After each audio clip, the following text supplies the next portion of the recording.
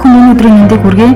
Захиргааны хэргийн давзаалах шатны шүүхээс хөтлөн явуулдаг СонсдогШүүх подкастын маань ээлж дугаар та бүхэнд хүрэхэд бэлэн болсон байна. За СонсдогШүүх подкастыг иргэд болон хууль судлаач нарт зориулсан гэсэн хоёр төрлөөр хүргэдэг байгаа. За манай иргэдэд зориулсан подкастыг маань захиргааны ажилтнууд буюу шүүгчийн туслахуудыг бол урьж оролцуулж байна. За өнөөдрийн дугаарын сэдэв маань давзаалах шатны шүүхэд гомдол гаргах, гомдолд тавигдах шаардлага гэсэн сэдвийн хүрээнд ярилцахаар шүүгчийн туслах Э.Ариунтуяаг урьж ирүүлсэн байна. Энэ өдрийн мэндийг хүргэе. Сайн байна уу? Өдрийн мэнд хүргэе. За эхний асуултаа хоёлаа иргэдэд ойлгомжтой байдлаар давзаалдах гомдол гэж юу вэ? За хэрэг маргааны ямар шатанд гаргаад байгаа гомдлыг хэлээд байгаа гэдэг асуултаар иргэдтэй ойлгомжтой тайлбарлаж хэлье. Энгийнээр тайлбарлах юм бол хин нэг иргэн өөрийнх нь эрх хуулсны ашиг сонирхол захиргааны байгууллагын буруутай буюу хууль бус үйл ажиллагааны улмаас зөрчигдлөө гэж үзэх юм бол захиргааны хэргийн шүүхэд нэхэмжил гаргадаг. За тухайн нэхэмжлийн дагуу захиргааны шүүх хэргийн шийдвэрлэх ажиллагаа явуулаад шүүх хуралдаанаараа хяналтцаж шүүхийн шийдвэр гаргадаг байгаа. Уг шийдвэрийг хэргийн оролцогчдын айл нэг тал эс зөвшөөрөл буюу анхан шатны шүүхийн шийдвэр үнэлэх байна гэж үзэх юм бол дээд шатны шүүхээр хянуулахаар гомдол гарах хэрэгтэй гэдэг. Тэгэхээр үндсэндээ анхан шатны шүүхийн шийдвэрийг эс зөвшөөрч хэргийн оролцогчдоос гаргаж байгаа гомдлыг давзаалдах гомдол гэж ойлгож болно. За тэгэхээр давзаалдах гомдол гаргах эрх хэдийн үеэс үүсээд хизээ дуусгар болдог талаараас иргэдтэй. Шүүхийн шийдвэр бол танилцуулан сонсгосноор хүчинтэй болдог.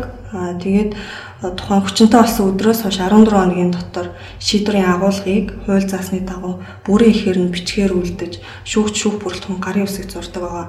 За ийхүү бүрэн ихээр бичгээр үлдэгдсэн шүүхийн шийдвэрийг шүүх хуралдаанд оролцсон хэргийн оролцогч тэдгээрийн төлөөлөгч өмгөөлөгч нарын хувьд бол 14 хоногийн дотор өөрсдөө гардаа авах үүрэгтэй байдаг.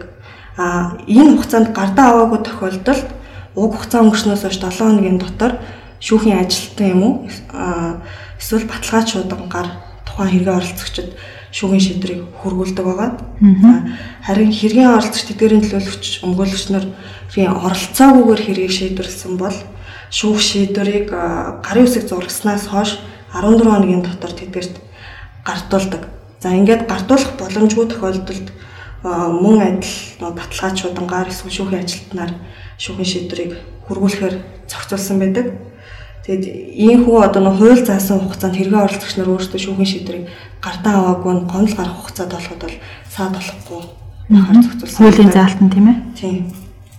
За ер нь бол иргэд ингээд нэг хугацаа хэргийн оролцогчийн аль нэг тал нь хугацаа хойжих гэдэж байд юм уу те. Ер нь бол практик дээр шүүхийн шийдвэр магадлалаа гардаж авдаггүй. За ийм маргаанууд айгүйх байдаг те. Тэгэхээр яг хуулиндаа энэ шууданд хөргүүлсэн он сар хугацаагаар тооцдог юм уу? Эсвэл бол энэ талаар яг хуулийнх нь заалт нэг ямар байдаг вэ? Захиргааны хэрэг шүүхэд хэн шийдвэрлэх тухай хуулийн 114-ийн 1-д зааснаар хэргийн оролцогчид шүүхийн шийдвэрийг гартаа авснаас хойш 14 хоногийн дотор давзаалах шатны шүүхэд гомдол гарах эрхтэй байдаг.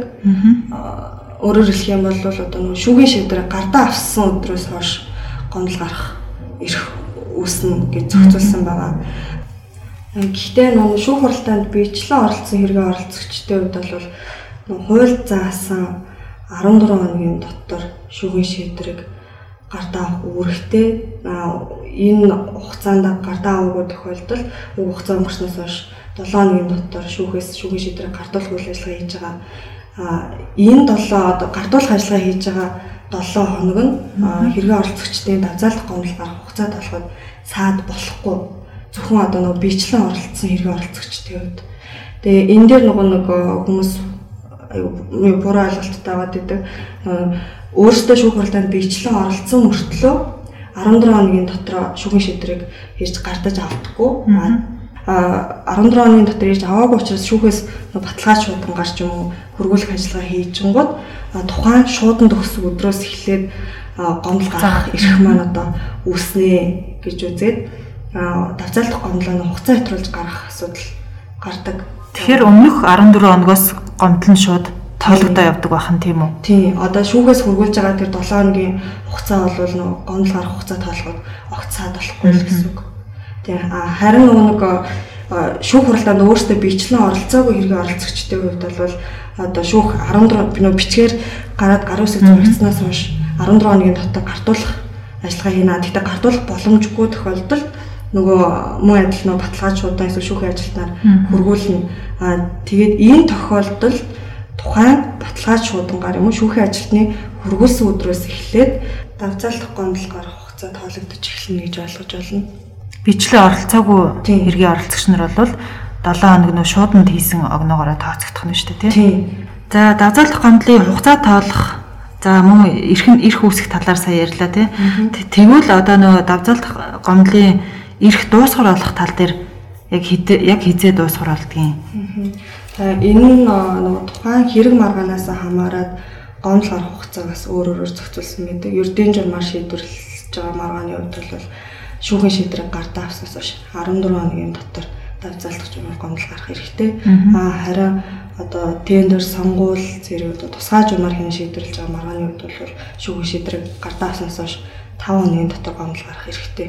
Өөрөөр хэлэх юм бол одоо энэ хууль заасан 14 5 хоног дуусаад гомдол гарах эрх нь дуусгар болно гэж ойлгож байна. За давзаалдах гомдлыг хэн хаана гаргах вэ? Өөрөөр хэлбэл хэргийн оролцогчдыг хэн гаргах эрхтэй байдгийг. За хаана гарах вэ гэдэг нь одоо анхаачны шүүхээрээ дамжуулах юм уу? Эсвэл давзаалгачны шүүхтэй шууд гаргадаг юм уу? Давзаалдах гомдол гарах эрхтэй этгээдийн тухайд бол тухайн хэргийн оролцогч одоо тэдгээрийн төлөөлөгч, өмгөөлөгч буюу одоо итгэмжлсэн төлөөлөгч хэн аль нь гомдол гарах эрхтэй. Тэгээ практик дээр одоо нэг хэргийн нэхэмжлэгч шүүхийн шийдвэр өөрөө гардаад авчдаг. Тэгээд итгэмжлэгдсэн төлөөлөгч нь бас шүүхийн шийдвэр өөр нэг өдөр гардаад авчдаг.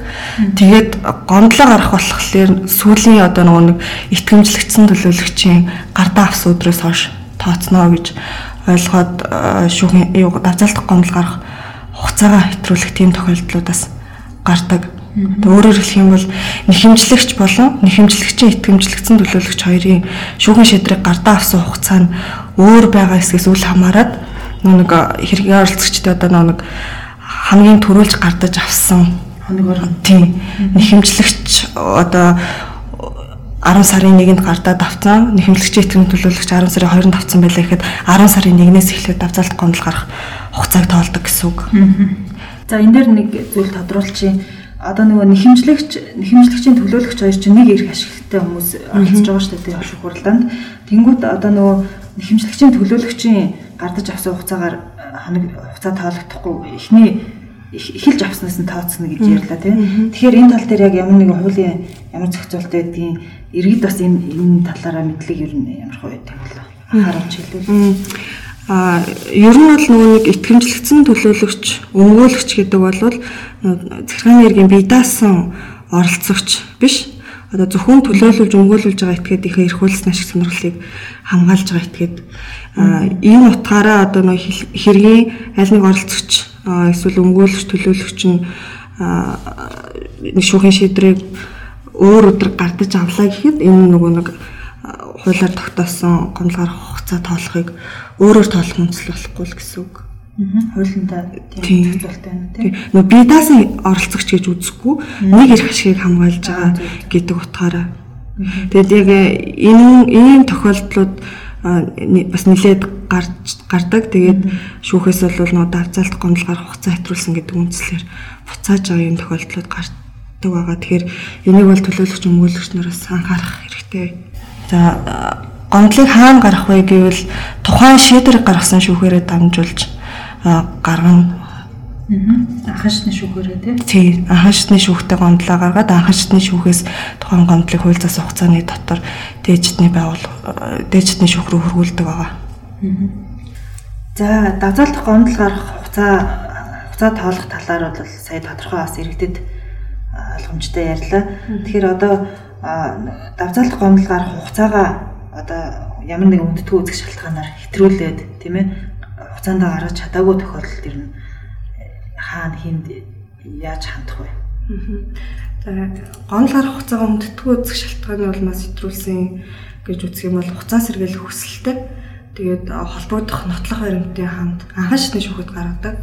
Тэгээд тухайн хүсэлтийг нь хангах хэсгийг бол шүүгч хүсэл төгсөлтөд тавсарсан баримтуудыг хянаад захирамжаар шийдвэрлэдэг байгаа. Давзаалдах гомдлыг гаргахдаа одоо хэлбэр агуулгын үед ямар шаардлагуудыг тавьдгийг одоо гомдолтойгоо одоо авсаргаж материалуудыг өгөх ёстой байдаг. Давзаалдах гомдол тавигдах шаардлагыг процесс үеийн 115 дугаар зүйлд тодорхой заасан байдаг. Тэгээд гомдлыг бол бичгээр гаргана. Тэгээд хууль зааснаар гомдолд одоо гомдлоо ямар шүүхэд гаргаж байгаа. Тэгээд ямар шүүхийн шийдвэрийг давж заалтж байгаа. Тэгээд шүүхийн шийдвэрийг бүхэлдэн эсвэл ямар үндсэл заалтыг зөвшөөрөхгүй байгаа. Гомдлын шаардлагыг тусгасан байхаар хуульчилсан байдаг. Тэгээд хэрэг гомдол гаргаж байгаа этгээд нь хуулийн этгээд авах юм бол одоо тухайн байгууллагыг төлөөлөх эрх бүхий этгээд албан тушаалт нь өөрөө гарын үсэг зураад байгууллагын тамгыг дарсан байх шаардлагатай байдаг. Энэ нь болохоор нөгөө гомдол гарах эрхтэй этгээд мөн хэсгийн одоо нотлох тийм зүйл байгаа. Тэгээ гомдол гарах эрхгүй этгээдийн гаргасан давзаалдах гомдлыг бол шүүхээс буцаа шийдвэрлэдэг. За давзаалдах гомдол гарахдаа хэргийн оролцогч нар бол нөх хууль зааснаар улсын тэмдэгтийн хурамжийг урьдчилан төлдөг. Тэгээд баримтаа гомдолтой хавсрагдаг байгаа. Тэгээд иргэд тэмдэгтийн хурамжаа буруу дансанд тушаах тийм тохиолдлууд бас их гардаг. Тэгээд энэ үндслээр гомдлыг буцаасан ийм тохиолдлууд бас гарч байгаа. Тэгэхээр улсын тэмдэгтийн хурамжаа бас эхлээд өгчгүй тийм. За төрийн сангийн 100, 200, 600, 941 гэсэн дансанд тэмдэгтийн хурамжаа төлөх ёстой байгаа. Тэгээд тэмдэгтийн хурамж одоо зөв төлөгцсөн хэсгийг шалгах нь бол шүүгчийн туслах хуулиар хүлээсэн үүрэг байдаг. Тэмдэгтийн хурамж төлсөн баримтыг бол гомдолд заавал авсаргаж явуулах ёстой байдаг байгаа. Тэгээд бас нэг гомдлоо гаргахад хэргийн оролцогч нар ингээд зөвхөн 1% л өгчдөг. Уул нь бол яг хэргийн оролцогчдын тоогоор гомдлоос авсаргаж өгөх хэрэгтэй байдаг байгаа. Яа тэгэхээр нөгөө талуудад бас гомдлыг танилцуулдаг учраас. За тэгэхээр давзаалдах гомдлыг шүүх ямар хугацаанд хянан шийдвэрлэдэг вэ? Энэ нь болохоор нөгөө ердийн журмаар хянан шийдвэрлсэн маргааны үед бол одоо газрын төрийн албаны зэрэг маргааны үед бол 30 өдрийн дотор давзаалдах шатны шүүх шийдвэрлэнэ. Тусгай журмаар хянан шийдвэрлсэн маргааны үед 21 хоногийн дотор хянан шийдвэрлэдэг. Давзаалдах шатны шүүх хүлээн авсан өдрөөс хойш энэ хугацааны дотор шийдвэрлэж байгаа. Давзаалдах гомдол гаргасан болон гаргаагүйгээс үүсэх үр дагавар тий. За давзаалдах гомдол гаргалаа гэхэд одоо гомдлыг яг хэргийн оролцогчдын гомдлын хүрээнд хяндаг юм уу? Шийдвэрийг бүхэлд нь хяндаг юм уу? Одоо ямар хүрээнд хяндаг вэ? За гомдол гаргаагүй тохиолдолд бол тухайн хэргийн оролцогч бол хяналтын журмаар гомдол гарах эрхээ алдна. Өөрөөр хэлбэл анхан шатны шүүхийн шийдвэр хуулийн хүчин төгөлдөр болно гэсэн хуулийн хугацаанд гомдол гаргаагүй бол харин давзаалдах гомдол гаргасан тохиолдолд давзаалдах шатны шүүхийн шийдвэрийг зөвшөөрвөл хяналтын журмаар гомдол гарах хэрэгтэй болно. Тэгээд тухайн гомдлыг хянан шийдвэрлэх хүртэл хугацаанд шүүхийн шийдвэр гүйцэтгэх ажиллагаа явагдахгүй байх үр дагавартай байдаг. За давзаалдах шатны шүүхийн шийдвэрийг хянахдаа ер нь бол гомдлын хүрээнд хянана. Гэхдээ нөх хууль заасанд тохиолдолд бүхэлд нь хяндаг. Энэ нь болохоор тухайн хэргийн 2 болон түүнээс дээш оролцогч нар гомдол гаргасан эсвэл одоо нийтийн ашиг сонирхлыг төлөөлөн гомдол гаргасан тохиолдолд хэргийг бүхэлд нь хянж үздэг. Гомдлоор хязгаарлахгүйгээр.